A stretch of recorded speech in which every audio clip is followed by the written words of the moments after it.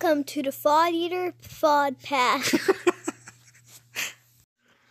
What is up, everybody? It is Froth here. Welcome to the Thought Eater Podcast.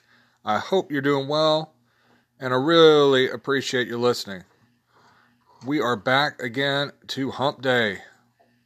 Back again to Wednesday. That means Hump Day Blogorama weekly show where I take you on a little guided tour around the RPG blogosphere. We discuss some things that caught my eye on the podcast, and then you can go over to the Thought Eater blog, and I'll have all the links that we talk about in order for you to check out over there. You just Google Thought Eater blog or go to frothdnd.blogspot.com. The SOF stands for side of fries, but we're not going to get into that right now.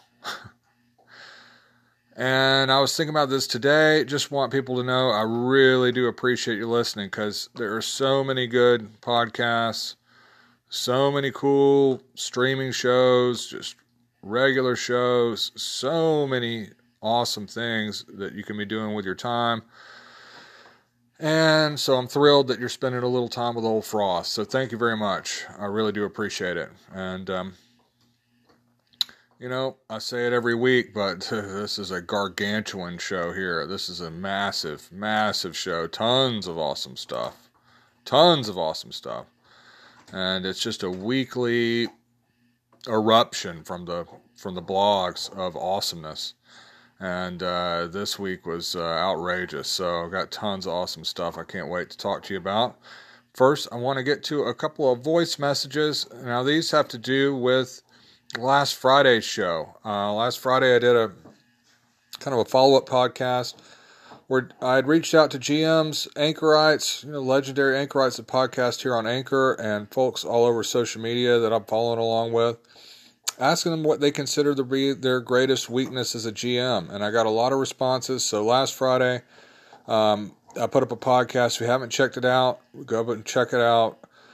Discussing the feedback I got from GMs talking about, what they can work on, what their biggest struggle is, or what they consider their Achilles heel or what have you. And I'm really happy with the way it turned out. It was a lot of fun to do. I think it was probably one of my favorite shows that I've done. So anyway, I thought it was a really good discussion, and it was really interesting hearing a lot of different perspectives.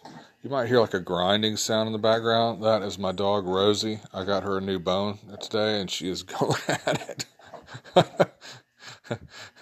Anchor's punk rock podcasting, so, you got dogs chewing bones and things like that going on in the background.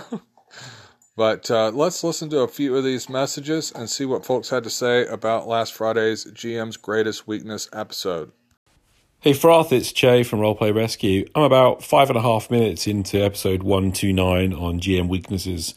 Just been listening to you and Whisk talking about procrastination. I just wanted to echo your feeling about, the thing you love most, you procrastinate about. I passionately love role-playing games. I totally and amazingly love running games and playing games.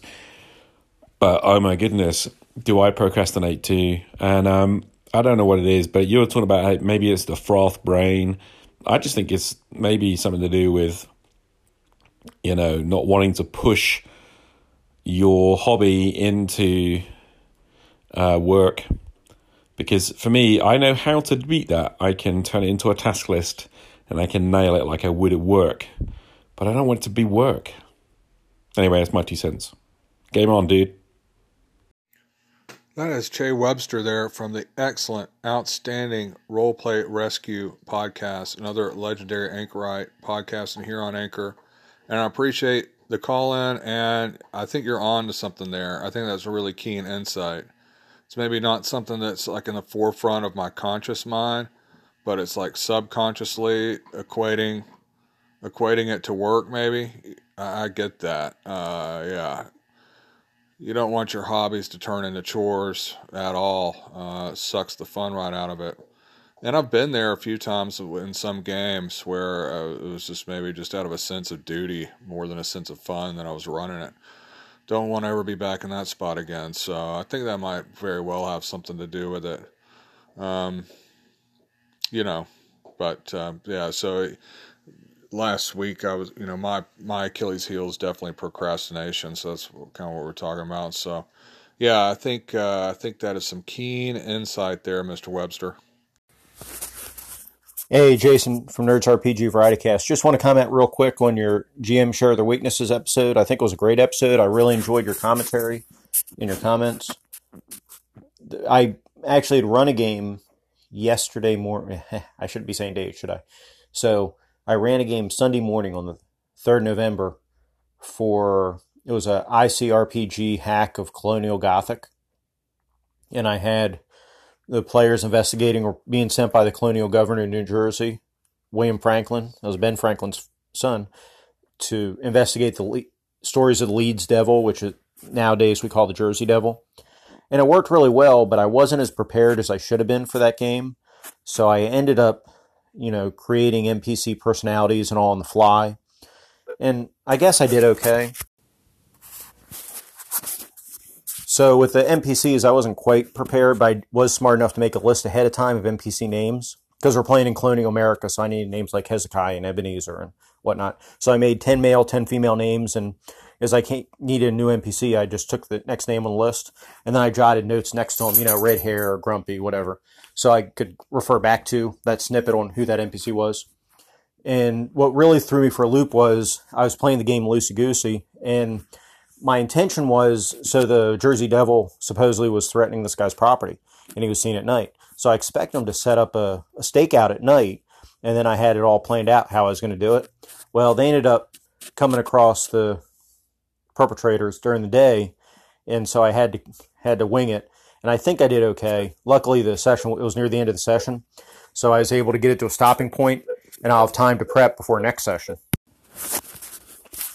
It seems to me if I'd been running a railroad, it would have been a lot easier. But I tend to be the kind of GM that if a player asks if they can do something, I say, sure you can. And I let the dice make the decisions, so I don't fudge dice rolls, and whatever I roll, if it means they find a clue I wasn't ready for them to find, well, they find that clue. So I kind of let those two things guide the game, so it kind of went somewhere I wasn't expecting, and I had to react. And I'm not unhappy how it went. I think I was a little bit sluggish at the end there, but I'll have time to prep for next session, so it's cool. But anyway, I just wanted to thank you again for all the comments you made and everybody who called into your show and comment on your show on social media. I think that GM Weakness episode is a very useful and great resource, and everybody should definitely save it and re-listen to it now and then, because I think there's some great stuff there. Take care.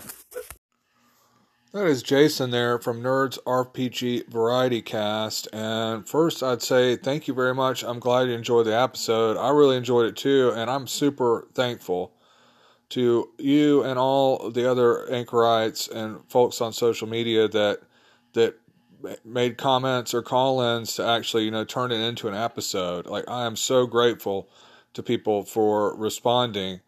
Because it without that there was no episode, and that's what made it good. So I'm glad you enjoyed it. I enjoyed putting it together, and that is some interesting stuff that you're talking about with your game. I love. It's not really. I guess you can't call it a technique because you can't guarantee it's going to happen, but it's nice when it works out where you run into something right towards the end of the session, and you're able to kind of leave that as a cliffhanger, and then it gives you time to prepare for it, then for the next session. I love it when it works out that way. And just a couple of things about Colonial Gothic. Like, I'm not surprised that you're running it with a different system. Colonial Gothic has so much promise. The premise of it is so good, like a weird colonial horror thing, but it is a game that, a lot of systems kind of get better with the new edition or get more refined, and that is one that got kind of worse. The editing got worse, the system got worse and worse with each edition, and I'm not trying to dog on the creator. I follow them on social media. I can tell they're a good person and they're creative and everything, but the best Colonial Gothic was just the first edition. But unfortunately, the first edition is kind of bare bones and doesn't have really any like a bestiary or a lot of stuff with it. What's interesting is that now, I'm sure you've heard, I don't know if other listeners have heard, but the Zweihander, you know, Daniel Fox from Zweihander, it's kind of like a Warhammer clone, is going to make an edition of Colonial Gothic. So it'll be Colonial Gothic, you know, with kind of Warhammer rules. I guess it's mostly like Warhammer Fantasy 2e, you know, on acid or something, you know, greatly expanded. Or so we'll see what that's like. But anyway, Colonial Gothic, it's like I kept buying more and more stuff. Like, it's got to get good at some point, but I ended up with a bunch of books that are just, it's just kind of like you did to run it. I think I'll use another system, so unfortunately. But appreciate the call. Let's hear from Liren from Updates from Middle of Nowhere. Hey Froth, it's Liren from Updates from the Middle of Nowhere. I'm listening to your GM Weakness episode, and oh my gosh, I have never GM'd a game, but I can only imagine it's really stressful. I have played in a couple of games where I have watched my husband handle things that I'm like, whew, dude, I don't know what I would have done right there. For example, years ago, the first time I ever went to DexCon with him, this is probably 12 years ago now, there was a guy who came to a story game, a Primetime Adventures game, who thought you had to roll dice for everything, and he just could not narrate something without rolling dice. And that would have been fine. My husband was like, go ahead and roll the dice if that's what you want to do. But he expected everyone else to do it too. And by the end of that session, I don't know how everybody wasn't just like, okay, mic drop, never mind. So I know I was getting frustrated. And the guy was too. I wasn't mad at him. Okay, gonna pull a Jackson. Another scenario I see my husband handle happens in our Monday game right now, in that game is really, he's just letting it be free form. So the players are really deciding what happens. He will put things in front of us and we will decide what to do. So a couple times it's a space scrapper game, and a couple times we'll go out and scrap a ship. But one entire episode happened on the ship because a guy got nitrogen narcosis and we were trying to figure out how to handle that and all this other stuff. So it is really fascinating to me how that game goes all over the place, and I love it. I am having so much fun playing that game. It is crazy. Anyway, I love this episode. Thank you so much for this. I hope all you GMs out there find some solace and some confidence, because let me tell you, us players really appreciate you a lot. So thank you for all that you do. And thanks to you too, Froth. Hey Froth, Liren again. I was just thinking about the way that I've been playing in our Monday night game as I've been running errands, and wanted to call back and say that when I first started, I was super tenuous. Like, I didn't want to mess up and have everyone mad at me because we lost. Hello, like, you don't win RPGs. But it's just so ingrained in me that when you play a game, you don't want to make your team lose, you know? So it's been an interesting kind of progression for me to dive in and to think more of, hold on, because we're telling a story here, so what will make the story interesting? Instead of being like, what if I do something and get our whole party in a big mess, you know? So anyway, it's getting to be more and more fun, and I might even play in Dave Aldridge's Black Hat game tomorrow. We'll see if I get that brave. Anyway, thanks. That is Liren there from Updates from the Middle of Nowhere. Awesome to hear from you, Liren. And if y'all are listening to her there, you know, she podcasts here on Anchor. Also, her husband, Jeff Collier, does the Tome of All Dooms podcast here on Anchor as well. And I know that your husband has ran a lot of games at conventions, so that gets into some whole next level GMing. When you've ran lots of games for total strangers, that is some Jedi GM.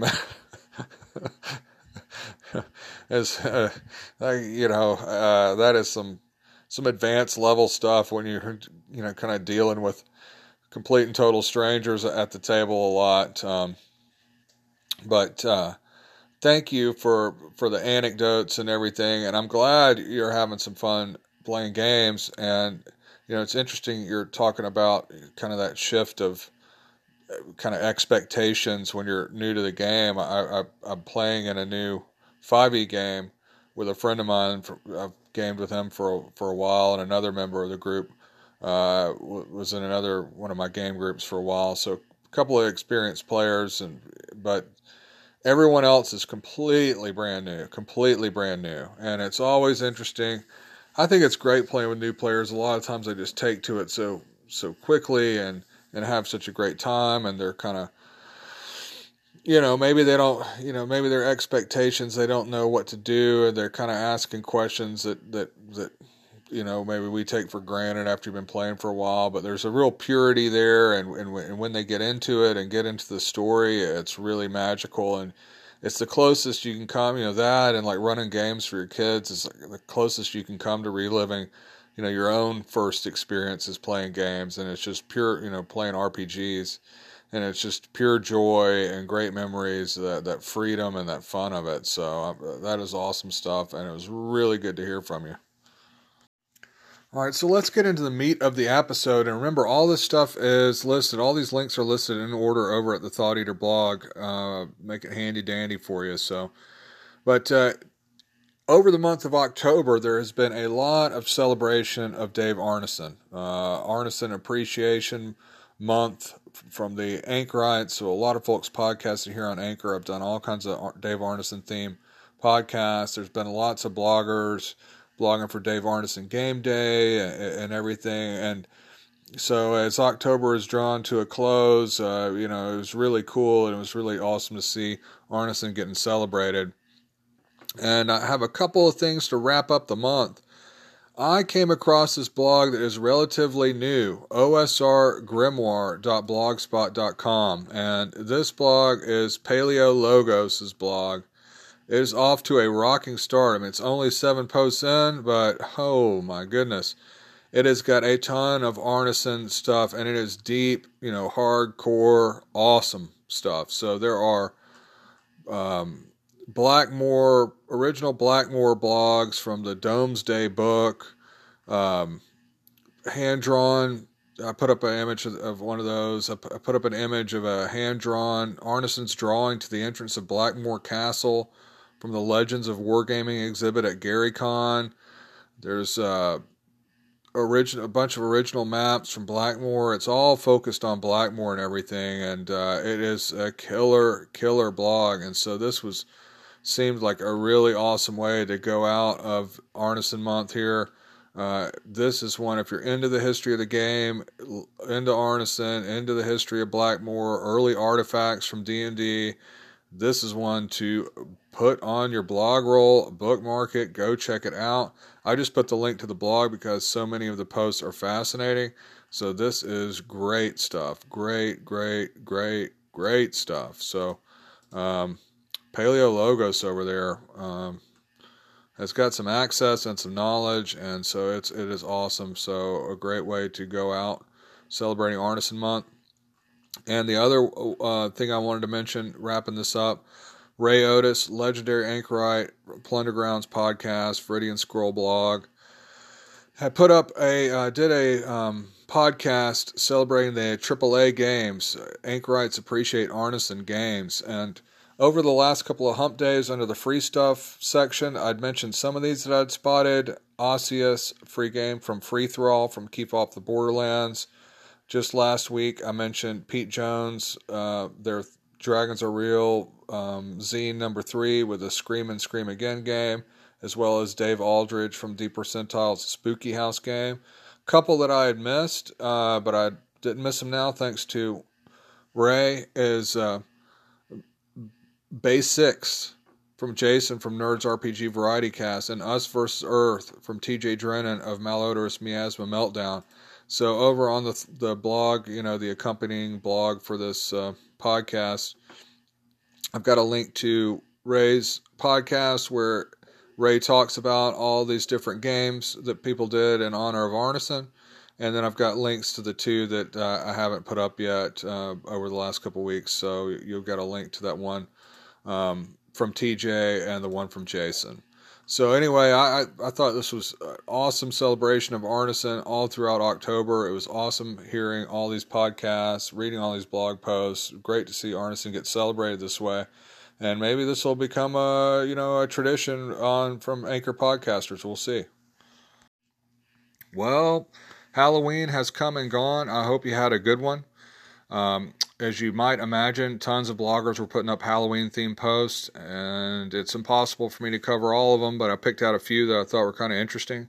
One was over at Map of the Week, mapoftheweek.blogspot.com. They put up a post, Witches and Ghosts, with some Halloween kind of related maps, including a clickable map of witches in Scotland, taken from a list containing records of all the recorded accused witches in Scotland from 1563 to 1736. So that was some strange stuff over at Map of the Week. Then over at the Roll of the Dice blog, abraxarba.blogspot.com, abraxarba.blogspot.com. I've been showing some chill second edition art off over the last couple of hump days, and they put up a post sharing some of Jim Holloway's awesome first edition chill art. So a bunch of different images from this. If you've never seen this stuff before, it's really cool.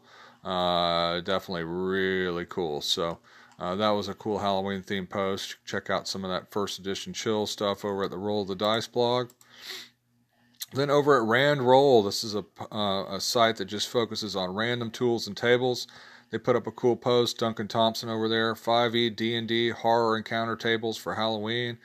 It's got all kinds of stuff. Haunted house levels, Sites of the Dead, evil cults, lonely roads. Really cool. So if you want to go over, if you're into random tables, which you very well might be if you're listening to this show, you can go over to randroll.com and check out that post, 5e D&D horror encounter tables for Halloween. And then finally, the other Halloween-related thing that I thought was really good was over at dumpstatadventures.com, the Dumpstat blog. Deep dive into the vampire. And so they go through the history of D&D from OD&D all the way up to the current edition and talk about the different mechanics of vampires, how they worked, little bits of information and stuff about it. So really cool post, kind of the history of the vampire throughout D&D. So I really enjoyed that a lot. Anyway, I hope everybody had a good Halloween. We had some fun. Just went trick-or-treating in the neighborhood. It was supposed to maybe pour down raining, and it did for most of the day, but it let up, just with enough time to trick-or-treat, but it scared off, seems like, usually we have a lot of kids kind of roaming the neighborhood. I think my daughter and one other kid were the only ones we saw. I think most everyone else, usually when it rains or whatever, the mall in town here will hold Halloween. And kids will go, maybe we should have done that because it was pretty cold too, but it was all right. There were still some people at home with some candy, so we still got more candy than we can really eat in a year, so it was successful. It just wasn't, it was just a little bit different than it was most years. My daughter had this little cat outfit. My wife had bought this full-on Chewbacca outfit, and it was really cool because, like the mask, you put the mask on, and if you just kind of move your chin, it'll do And I just had some Dobby ears that they made for me. They've been really my daughter's been really into Harry Potter, and so they made just some like Dobby ears for me to wear. So I just I just looked pretty strange wandering around. Luckily, I had a kid or something with me. Otherwise, maybe somebody might have called the police on me. Anyway, happy Halloween. The map segment of Hump Day Blogorama is proudly brought to you by Frank Turfler, legendary anchorite of Frank T's liner notes. I've been backing Frank T's Patreon for a while. High quality, full color, world-class battle maps, sci-fi, fantasy, and otherwise. Innovative print and paste terrain that brings your table to life. Multiple support tiers, including a commercial tier, which will allow you to use Frank T's creations in your own commercial projects. You can sample some of the quality of the work by looking for Frank's Free Map Friday posts. So whether you are a creator that is looking for some cartography for a new project, whether you are a GM gaming online or in person at the table, or you're just like Froth, a map junkie, and you can't get enough of this stuff, go right now to patreon.com/Frank T and check it out. have I got some killer map stuff for y'all this week. I'll tell you what, map stuff this week is choice. Over at sageadvice.eu, they put up a link to all these images of the original Forgotten Realms maps drawn by Ed Greenwood himself. Detailed images of it. It looks like it's kind of been preserved, laminated to be preserved. But what a cool artifact this is. As earlier I was talking about these old Blackmoor maps, these kind of priceless artifacts of gaming. And this is another one. Forgotten Realms is not my favorite setting of all time by any stretch, but I really do like that original first edition box. And, there's no denying that Greenwood is super creative and has done a lot to further the hobby. And it was just really, really cool seeing the original hand-drawn by Greenwood himself Forgotten Realms map. So be sure and check out some of these images. Really, really neat, interesting artifact of gaming. So that is over at sageadvice.eu. Then one of my favorite bloggers, Trey Causey from the Hydra Cooperative, blogs over at sorcererskull.blogspot.com. Love this blog. It's like a mix of great gaming stuff, weird pulp stuff, comics, and all kinds of whatever catches Trey's eye, and it all kind of takes all these different elements, and it all kind of makes sense. And so if you haven't checked out From the Sorcerer's Skull blog, be sure and check it out. Like I say, it's one of my all-time favorite blogs. And one of the things Trey sometimes does, he'll find these maps from unique places. Like I've put up some that Trey had posted before that were like He-Man Eternia maps. And another time, some from, like, I guess it's King, the old King Comics company, I believe that's right, but they did Casper and Richie Rich, and had a map of Richie Rich land and where Casper lives and everything. So sometimes there'll be these odd maps, and this week Trey put up Blow Me Down Popeye maps. So it's like a map of I guess I don't know if Sweet Haven is canon. I remember Sweet Haven from the movie, oh Sweet Haven, God must love us. I don't know if anybody else remembers that. I remember seeing Popeye, the Robin Williams movie at the theater. And sometimes I'll still sing that Sweet Haven song, at odd times. God, y'all are going to think I'm strange after that. I usually do it when I'm singing, I'll sing songs to my daughter. And sometimes I'll just change the words to other tunes, and that's one that comes up. But anyway, wow, derailed. But it's like a map of Popeye's hometown that I would have thought was Sweet Haven, but it doesn't say Sweet Haven anywhere on that. So just a couple of weird old Popeye maps that from comics and stuff. So I thought that was pretty cool. And yeah, I mentioned before how I like, maps from actual games.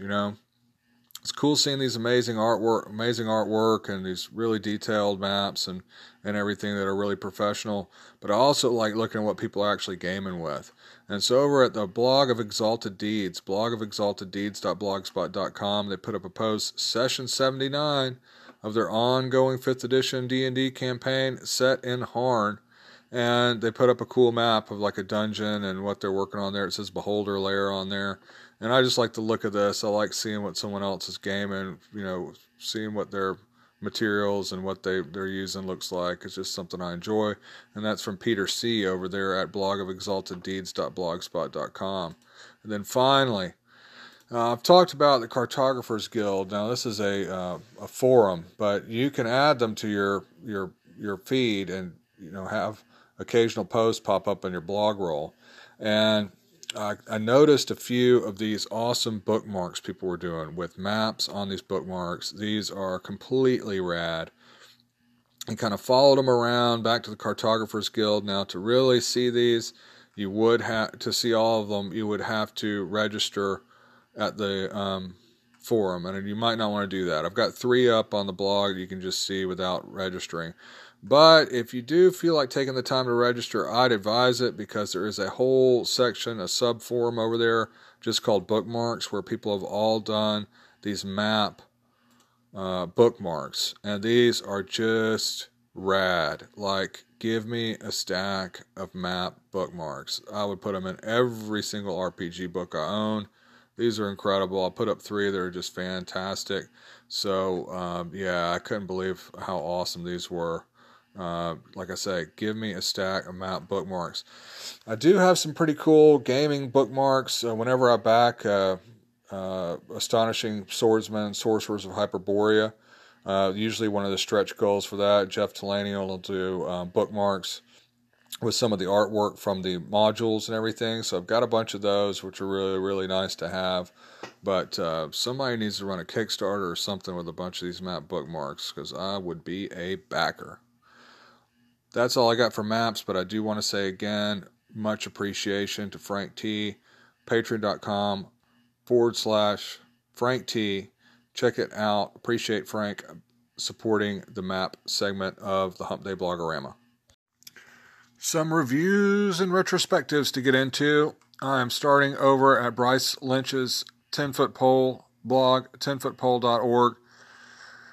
Like I've said before, a lot of the times, Bryce is a tough but fair reviewer, and, most of the things Bryce is not a fan of, but when Bryce really likes something, I'll try to put it up, because it's usually something worth checking out. Talking about this swords and wizardry adventure called The Mud King of Stony Creek by W.R. Beatty for Rosethorn Publishing. And they actually say it's one of the best. In fact, they say, I wish every adventure ever written were at least as good as this. This is my new baseline. I now hold your Rosethorn adventure up as the platonic example of a journeyman quality adventure. So, anyway, that's about as high praise as you're ever going to get out of Bryce Lynch. So if you're into swords and wizardry, want to check this out. Looks like the plot has to do with beavers having dammed up Stony Creek, but the villagers who went to break up the dam have not returned. So kind of like a wilderness, maybe wilderness meets dungeon adventure based on what it says. So, heck, that's some high praise. Maybe something to check out. The Mud King of Stony Creek, reviewed over at 10footpole.org. Then over at Vintage RPG, I've really enjoyed this site, vintagerpg.tumblr.com. They're talking about a game I knew nothing about. A look back at Mayfair Games Underground from 1993, and the byline of it is, it's 2021 and the dream is dead. And they say that it is a satirical, ultra-political RPG from 1993, so they're putting this post up the same week as Election Day. They say that a lot of the book is going to feel off to modern audiences, but something about the spirit of the book seems dead on. They've got a bunch of images from it. The artwork looks certainly unusual. So that is a kind of a oddity, maybe kind of a somewhat forgotten game that may be a little bit dated, but still, look at some of these images and hear some of the subject matter. It might be something you want to take a look at. So you can read a little bit about Underground over at the Vintage RPG Tumblr. Wayne over at Wayne's Books. I'm always talking up Wayne. Really nice person to interact with. And then also, if you're looking for something really hard to find, something obscure, take a shot. Try out Wayne's Books and see if Wayne's got it. Wayne put up a cool post called Days of the Dragon, the 1982 Dungeons & Dragons Fantasy Art Calendar. And it's got a bunch of images from the 1982 calendar. And it interestingly mentions that it could be reused in 2021 and 2027 as the Days of the Week will match up. So who knows, 2021 ain't too far away. So that'd be a cool way to spend the year, using an old Dragon magazine calendar. But it's got a bunch of pictures of the artwork and stuff from the calendar, stuff from Larry Elmore, Errol Otis, and a bunch of other stuff. So I thought that was neat. I'd never seen one of these before. So it takes you through month by month too, and shows you pictures. So you can check out that 1982 Days of the Dragon Fantasy Art Calendar over at waynesbooks.games. There is a review of a relatively new product, the Cyberpunk Red Jumpstart Kit. kind of the precursor to the new Cyberpunk coming out from R. Talsoian Games. And I'd seen this get mentioned a number of different places, getting really positive feedback. People really enjoying this. This is another very positive review from Stephen Panisi. Talks a little bit about the mechanics and everything, and the subject matter and everything. And so, so this is something that I've got to admit, I've never played much Cyberpunk, many Cyberpunk-themed games. I never played any of the other previous editions of Cyberpunk. But it's catching my eye with the artwork, and the subject matter seems interesting. So if you want to find out more about Cyberpunk Red Jumpstart Kit, this is over at rollingboxcars.com. You can check that out and see if it kind of intrigues you like it did me. All right, another really positive review over at NZeitgeist, nzeitgeist.com. This is for a 5e product called Crypt of the Science Wizard. And this is put out by Skeeter Green Publishing. And it is really kind of got a real old school looking vibe to it. And I love these 5e products that have like kind of a classic, OSR, vibe and look to them. And this one gets a great review. In fact, it says they weren't even prepared for how awesome it was. Let's see what another comment was. Their complaints were that they want more. We need more modules of this quality. So anyway, I think maybe it's based on an OSR adventure and it's been updated for 5e. But anyway, Crypt of the Science Wizard looks really interesting. So if you like a little old school mixed into your 5e, a little peanut butter in your chocolate, check out Crypt of the Science Wizard. That review is over at nzeitgeist.com. What do we have next? Oh yeah, Tim Brannon, Timothy S. Brannon over at The Other Side, theotherside.timsbrandon.com, did a post Monstrous Monday review, D&D creature catalogs, talking about the two creature catalogs, the AC9 creature catalog from 86 and the DMR2 creature catalog from 1993. Both these, old TSR products. And these are both really, really good. They do overlap, a lot, and Tim mentions that, but I picked both of these up because, I think there was a sweet spot for collecting D&D sometime right around when 4th edition wasn't that popular and the OSR had not gotten too, when 4E wasn't that popular and the OSR wasn't either. I guess there was a sweet spot right around maybe 2010 when I bought a lot of stuff and I was able to find stuff really, really cheap.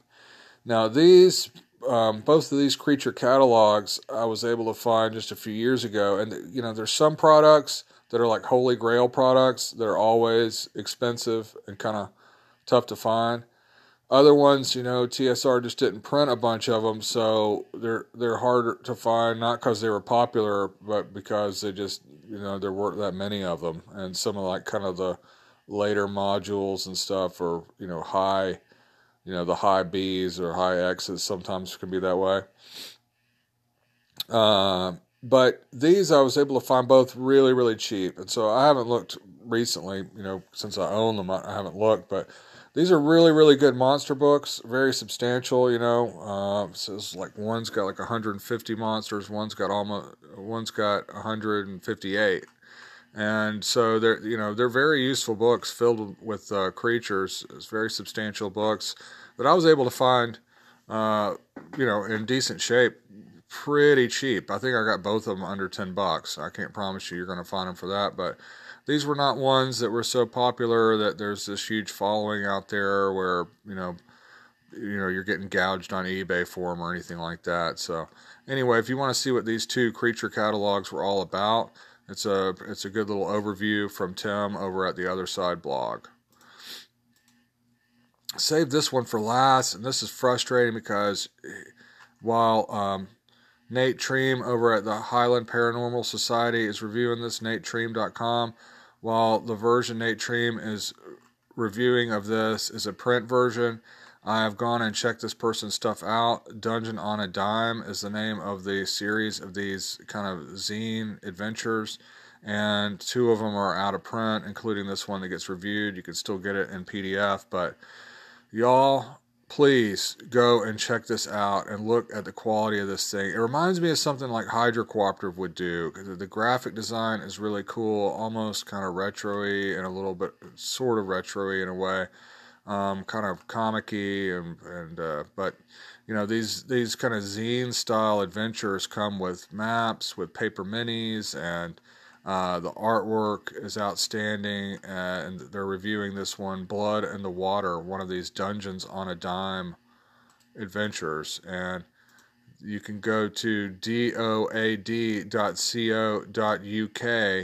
to see more of this person's work for this Dungeons on a Dime stuff.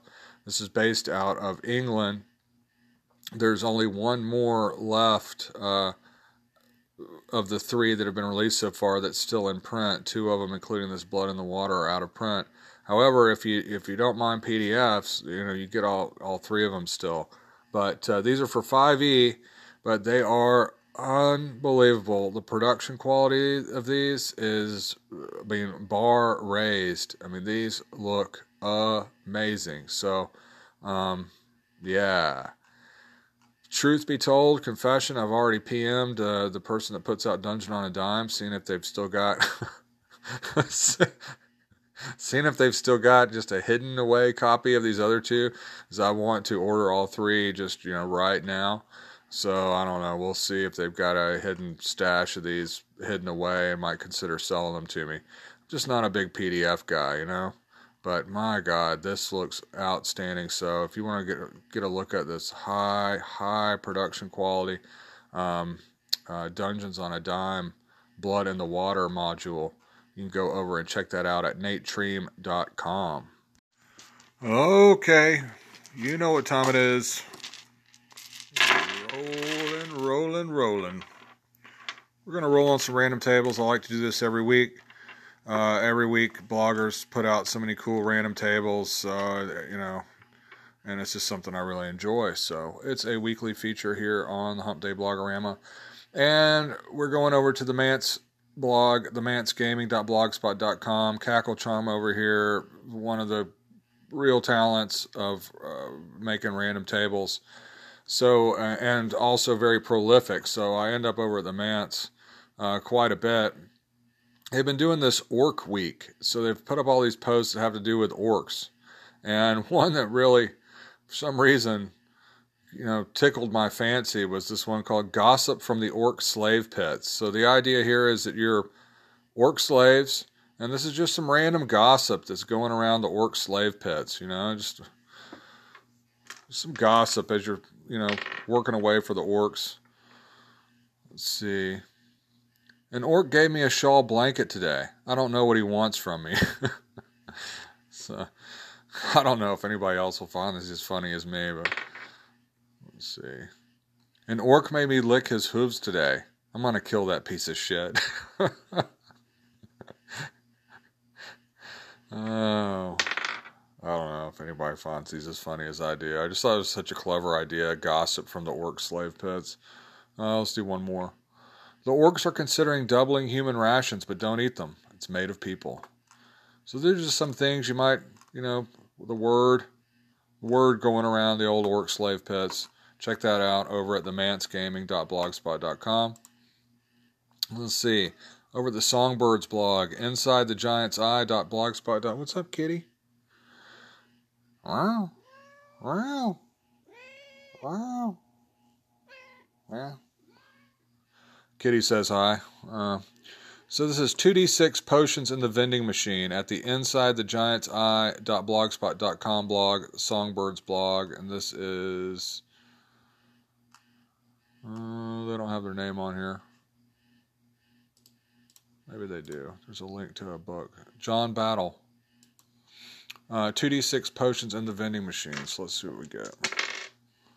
What potion we get? Tuesday. It's the name of this potion. Drink this and you'll return to last Tuesday. Let's do one more. 2d6 potions in the vending machine. King Monkey. You grow a monkey tail. It rips through your pants and drags on the ground. If the tail is cut off before the sun goes down, you are cursed to become a monkey every night at sundown. So yeah, some weird potions in the vending machine. I like these. This is over at, again, the Songbirds blog, InsideTheGiantsEye.blogspot.com. And then the final random table generator thing I wanted to mention for this week. This is not something I'm going to roll on because it's really complex and kind of abstract. It's something you might just want to read yourself, but it's called Oracular Dungeon Generation and the Pleasure Palace of the Madman King. And this is at the Was It Likely blog from Joan Smith, wasitlikely.blogspot.com. Really interesting post. They go into detail about how they like to generate their system for generating random dungeons. And they say it involves not only doing a dice drop and scrabbling around with the results like some sort of seer, but it's also very rooted in the idea of letting yourself become a medium in the creative process, that process existing outside of yourself in the same way that they really like automatic writing. So you see where I'm going with this. It's getting a little esoteric, a little strange, but it's actually really interesting. They've got a procedure for how to generate kind of concepts and what they call forces of the dungeon, and then some tables and everything on how you put it all together. They even put and do an example dungeon so it makes more sense to you from their methodology. So definitely not a quick thing that Froth can roll on for you, but something that still, if you're into random dungeon generation and random tables in general and just using random elements to spur your own creativity, this was a really interesting post at the wasitlikely.blogspot.com blog from Joan Smith. All right, are you still with me? I told y'all it was a lot this week. I hope you're still with me because now we're getting into the free stuff. Oh yeah. Someone once said free stuff ruins the hobby. If that's true, we're about to do a lot of hobby ruining over at the Thought Eater podcast. Okay. So, Frontier Explorer is a zine based on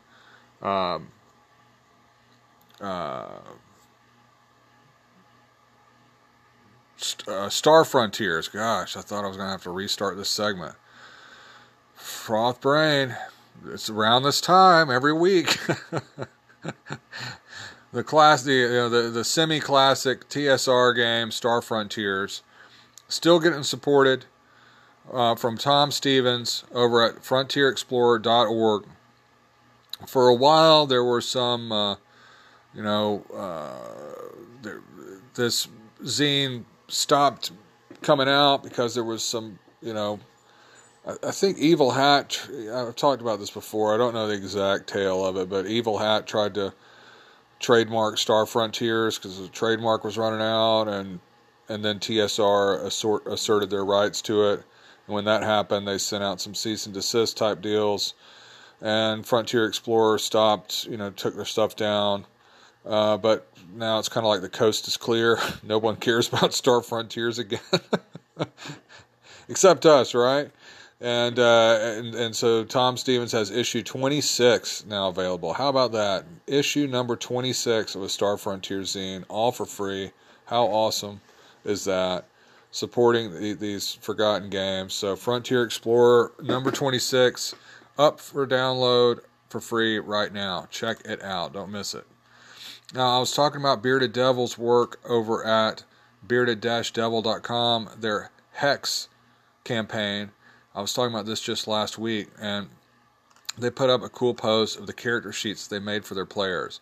And it looks like they're playing, kind of a spin, or, basically 5e, maybe their own spin on it. And I love the artwork of this. It reminds me, now I can put my finger on a little bit of what Bearded Devil's art reminds me of. And I mean this as a high compliment. Reminds me a little bit of Shel Silverstein, the Shel Silverstein books that I loved so much when I was younger, like The Light in the Attic and Where the Sidewalk Ends. And I put up just an image on the Thought Eater blog of the inventory sheet, which is just outstanding. And then you can go over and check out the entire character sheet at bearded-devil.com.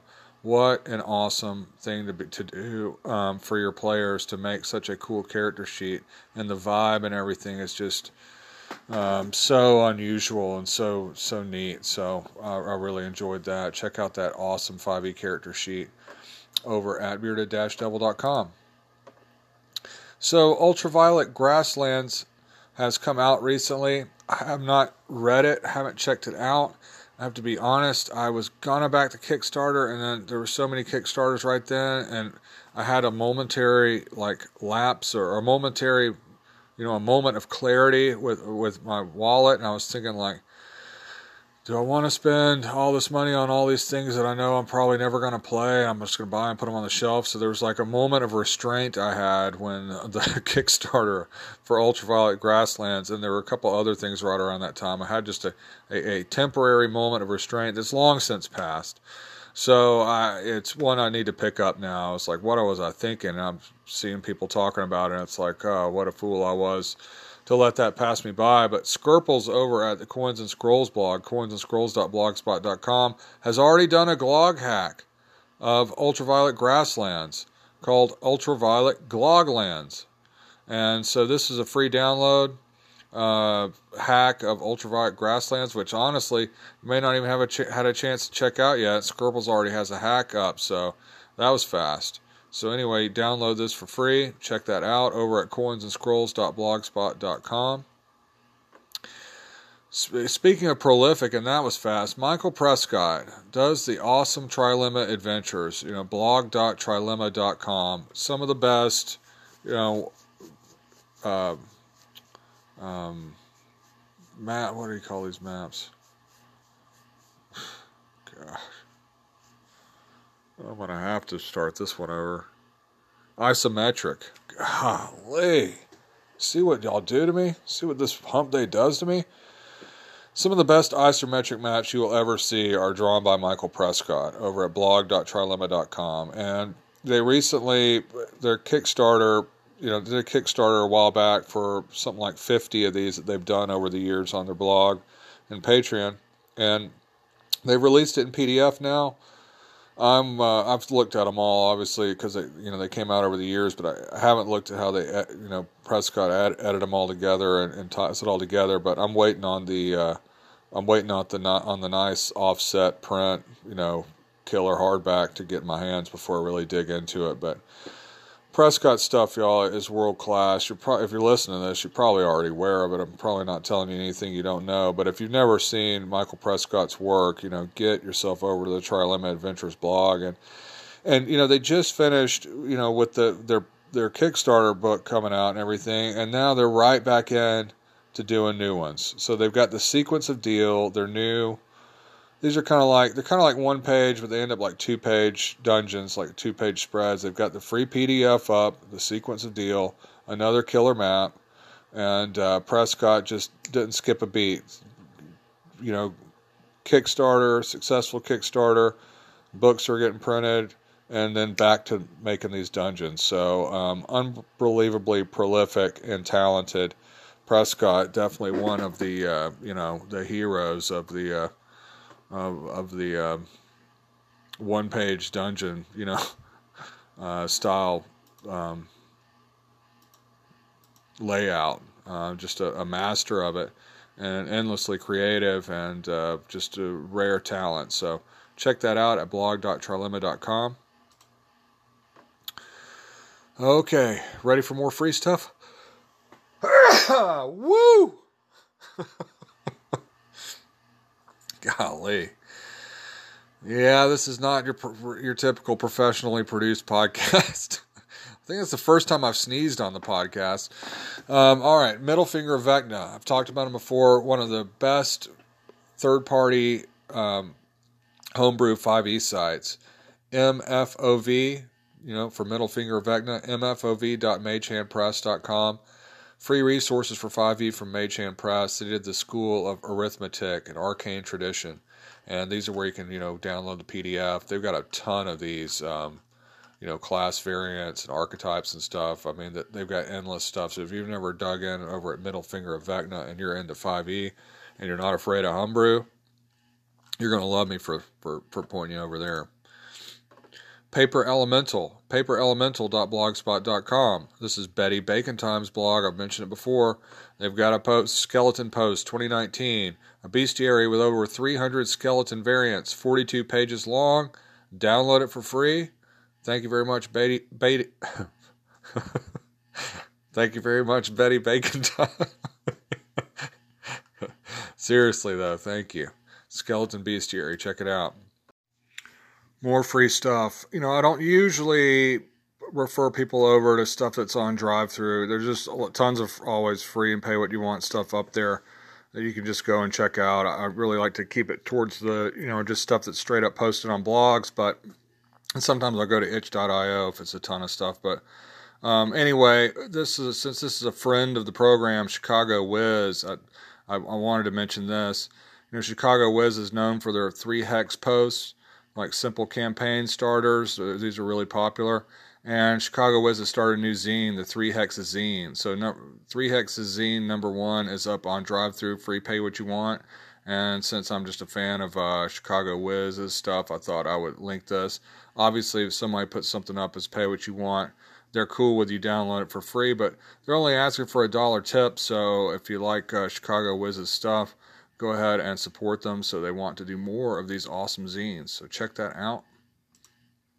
And then finally on the free stuff, there's been a ton of stuff coming out. Official Dungeons and Dragons. I say official, but it's their, Unearthed Arcana downloads, that are kind of playtest material and a lot of times end up in future books. And this one I thought I'd spend just a minute talking about because it was really substantial. They've been doing a lot lately, so obviously they're gearing up for some new PHB type book because it's a lot of class variants and things like that. And this new one that they just came out with is called Class Feature Variants. And I downloaded it and looked at it, and this is probably the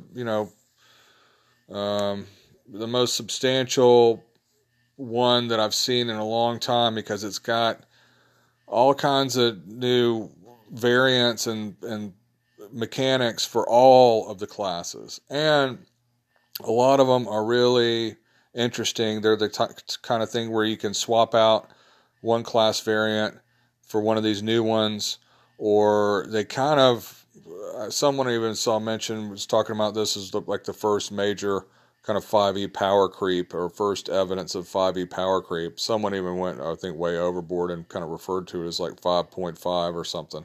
I'm not ready to go that far after reading it. It looks like it just gives you a lot more control of your character and the ability to switch and swap a lot of class features. But anytime you do that, you do kind of, you are opening the door to a lot more min-maxing.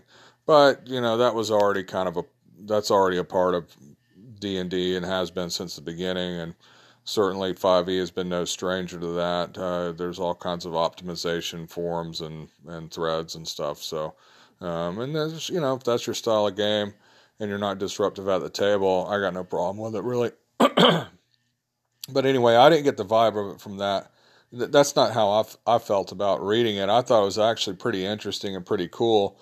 I just think it gives you more control over your character. So you have the ability where if there's a specific class feature or something that doesn't really fit your character or is the kind of thing that you don't end up using, you have more power to switch into something else that you do like.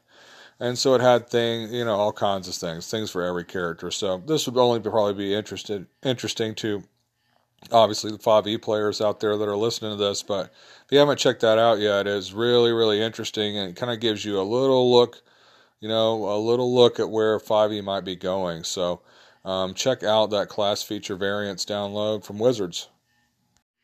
All right, some interesting miscellaneous stuff to be sure this week. Starting over at the PowerScore RPG blog, the campaign 20xx.blogspot.com.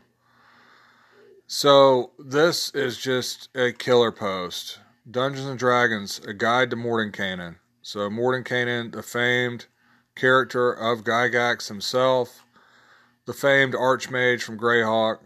This goes from talking about the character, tons of links, talking about pretty much every, it's their attempt to catalog every real appearance from Mordenkainen.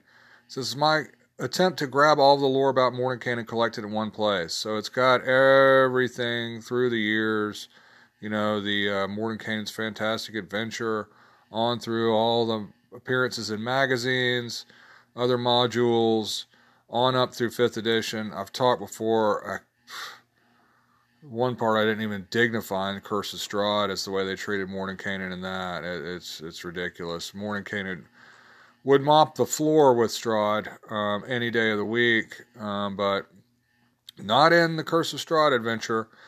But anyway, this is a really, really, really cool post, especially if you're into Greyhawk, with just all kinds of links. All the spells researched and created by Mordenkainen, books written by Mordenkainen, from all this lore and from all these different sources. So, what can you say? If you're a Greyhawk fan, you definitely want to check this out. Sean over at the Power Score RPG blog knocked it out of the park with this one. So, great post to bookmark, and if you're, just a good one. It links over to John Peterson's Playing at the World blog, talking about Mordenkainen's stats, and it's just got all kinds of fascinating links. So love that post. Gamehole Con has come and gone, and Tim Snyder from the Savage Afterworld blog, savageafterworld.blogspot.com. Love Tim.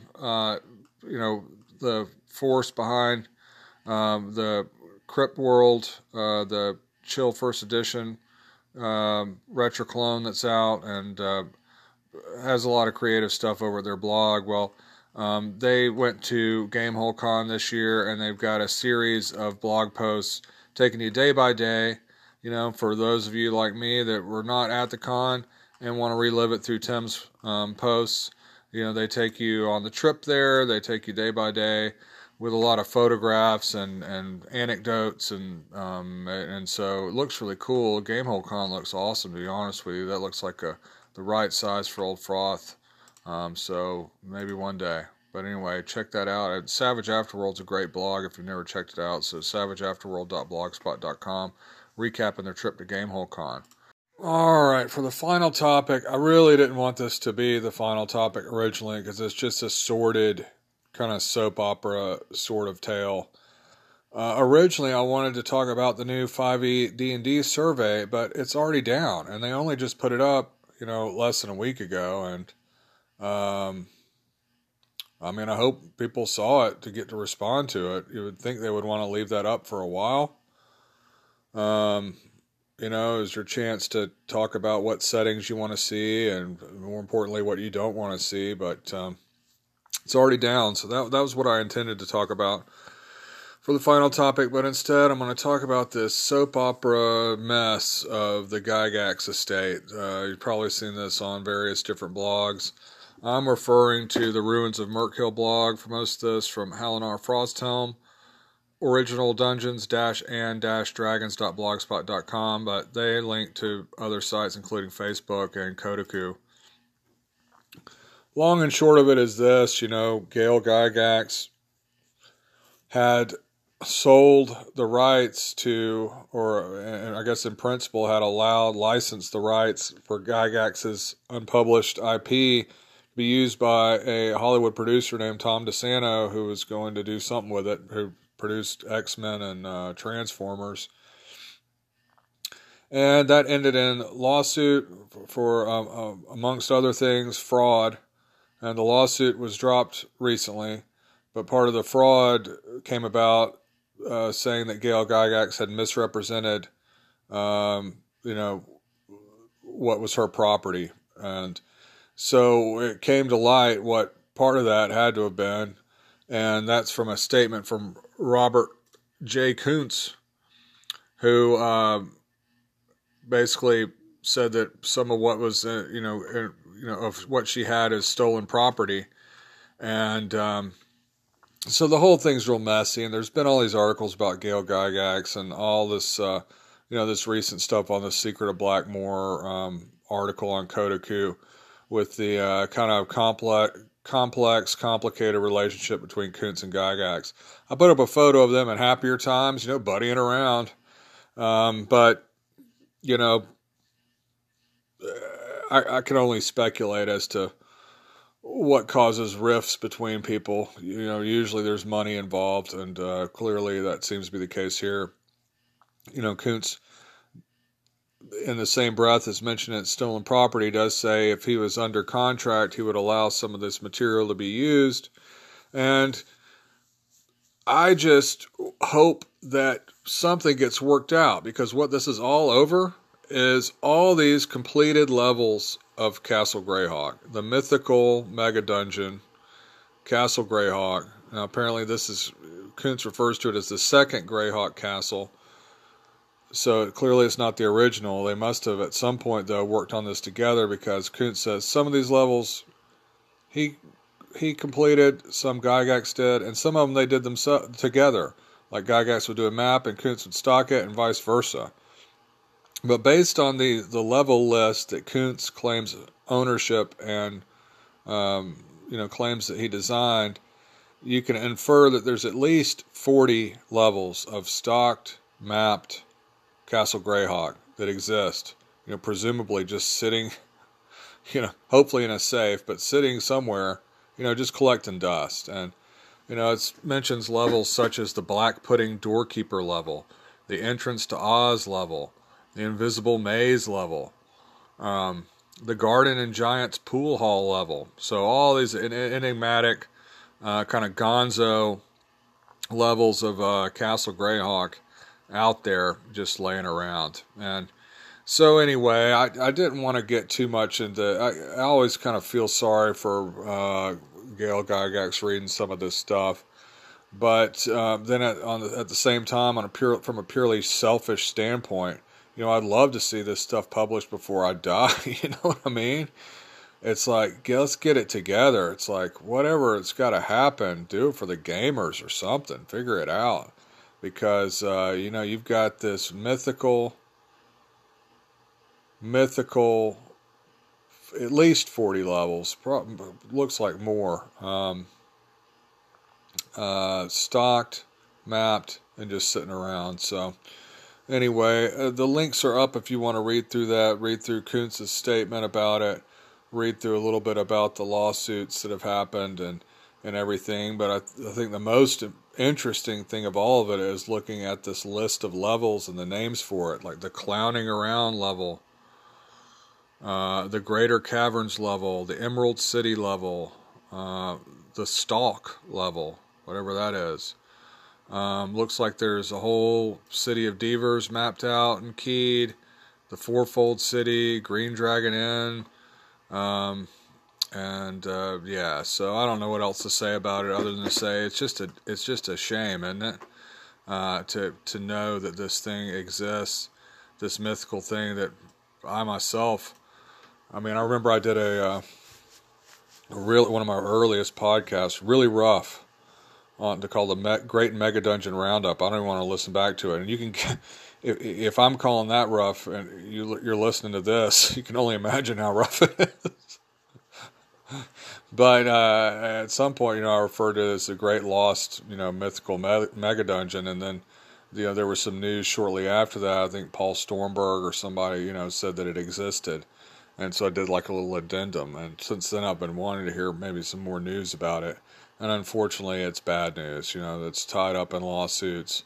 So, and then with this lawsuit getting dropped, clearly DeSanto, it doesn't appear like they've got any interest anymore, because they can't maybe tell what they would own and what they wouldn't, and that kind of makes it impossible to do something with it if you don't know if you're going to get sued later.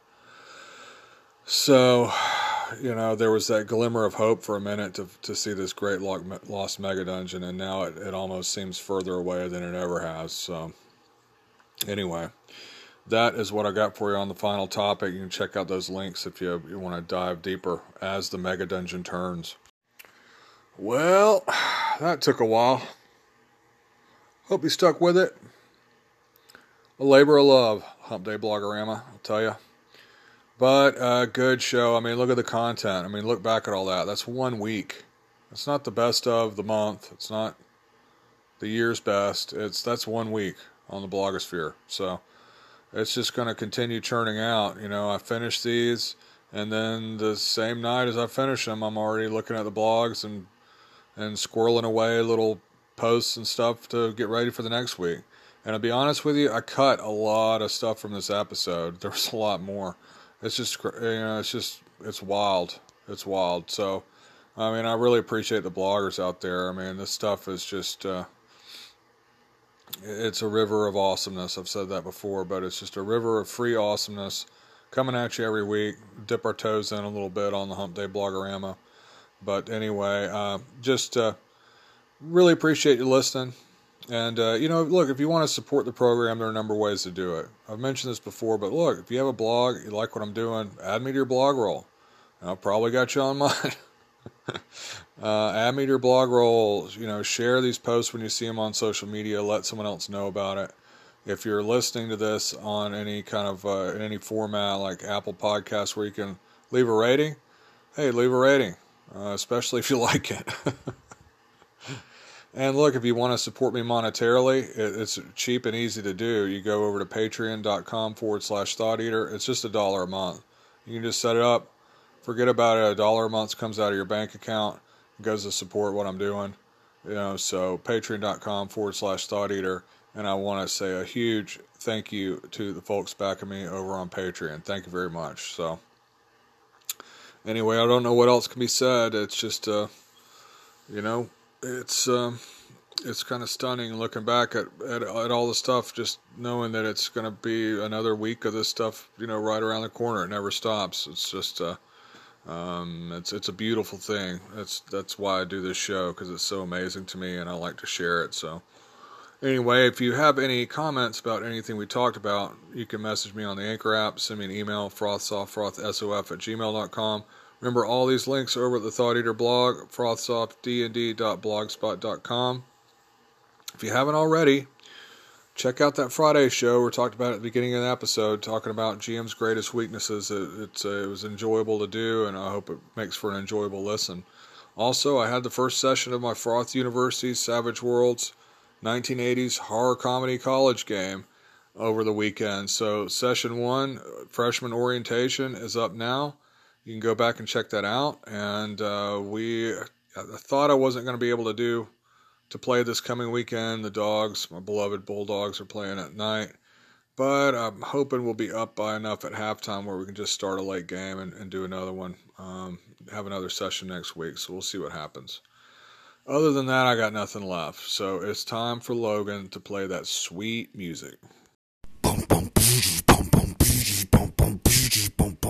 Sickly platypus, a psychic grenade, zeroing in on your mental trade. Gonna help you escape from the grind. Thought Eater gonna blow your mind. Boom, boom, boom, boom, boom, boom, boom, boom, boom, boom, boom, boom.